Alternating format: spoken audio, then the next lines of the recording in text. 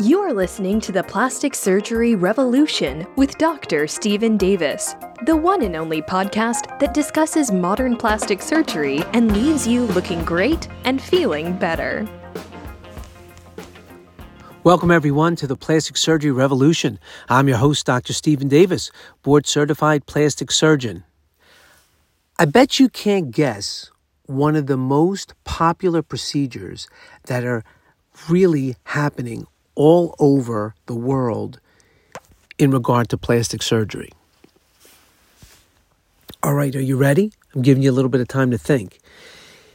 It's removing breast implants that people have had for many years and either just doing a very nice breast lift to make things tighter, or they're doing a modification of a combination of putting a smaller breast implant in and taking some fat from other parts of your body and actually using that fat to graft around your chest wall to make your breasts look fuller.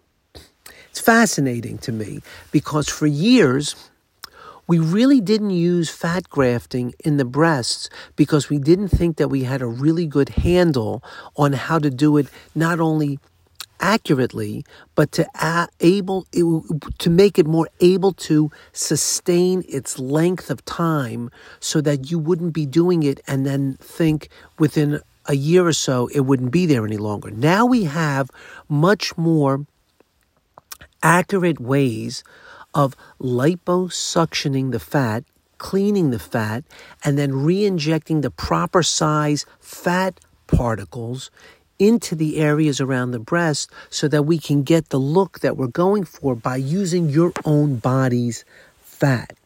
And it's really fascinating because so much information has come out on trying to figure out the best size of the fat to use, the best way to clean the fat, the best way to re-inject the fat after it's already been harvested, and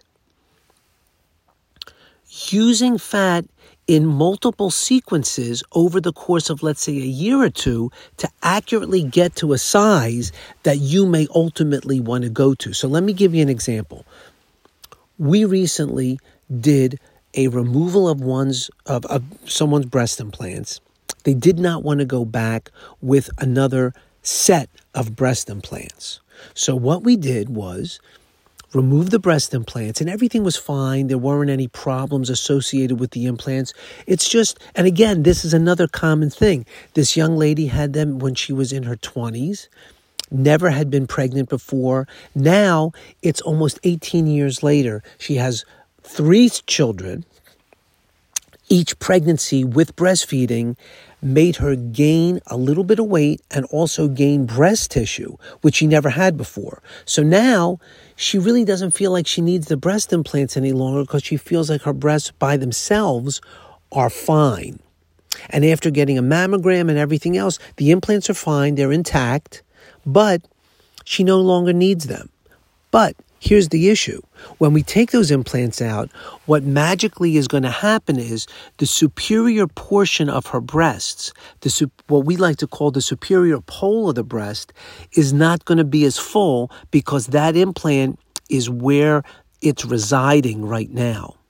So we're going to take a little bit of fat away from the love handles, a little bit of fat from the bra line on the back, and then take that fat, this is what we discussed with her, and then after we take out the implants, we're going to tighten up everything on the inside so everything is nice and perky and youthful, and then we're going to layer some fat along the superior pole of the breast and even into the cleavage area. Now, there's only a certain amount of fat that's going to take hold of the vascular supply in that area. Because remember, this is like a transplant, like a little baby transplant. We're taking the fat, and in order for that fat to live, it has to get revascularized. It has to have a blood supply so that that fat can actually live and grow there. So there's only a certain amount that's going to make it, if you will, with this transfer of the fat. We usually say somewhere around 50 to 60% is going to last, and the rest won't. So The beauty of doing it this way is that after we give it at least 3 to 6 months, if we ever need to graft a little bit more fat, we can always harvest a little fat from somewhere else.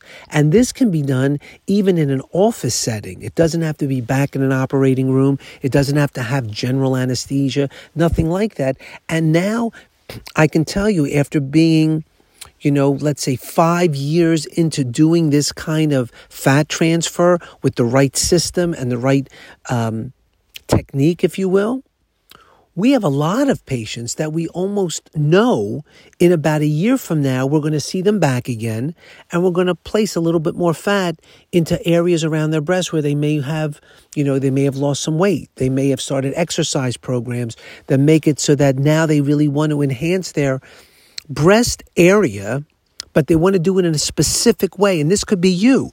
If there's a specific area of your breast that you're thinking is a little bit hollow, there just isn't enough material there of your own breast tissue, and you don't want to have a breast implant. Or you may actually have a breast implant, but it's no longer doing what it needs to do. We could definitely tighten up the area and add some of your own fat to specific areas of the breast to really give you the look that you're going for. I happen to think that over the course of the next 2 years, this is going to take a tremendous first place or second place in overall discussions about what people are doing with their breasts, because even if you have a breast implant, so I'll give you a perfect example. The young lady that we're operating on tomorrow, we're going to put a breast implant in. She didn't want to go with a really large breast implant, but she's a runner and doesn't have a lot of body fat, but she wanted to have a small enough implant so it wouldn't feel heavy when she was running. But she does want to have a little bit more fluff or plumpness to certain regions, let's say near the sternum, where it's gotten a little bony from some, just running and getting into better shape. She's lost some of that area of fullness.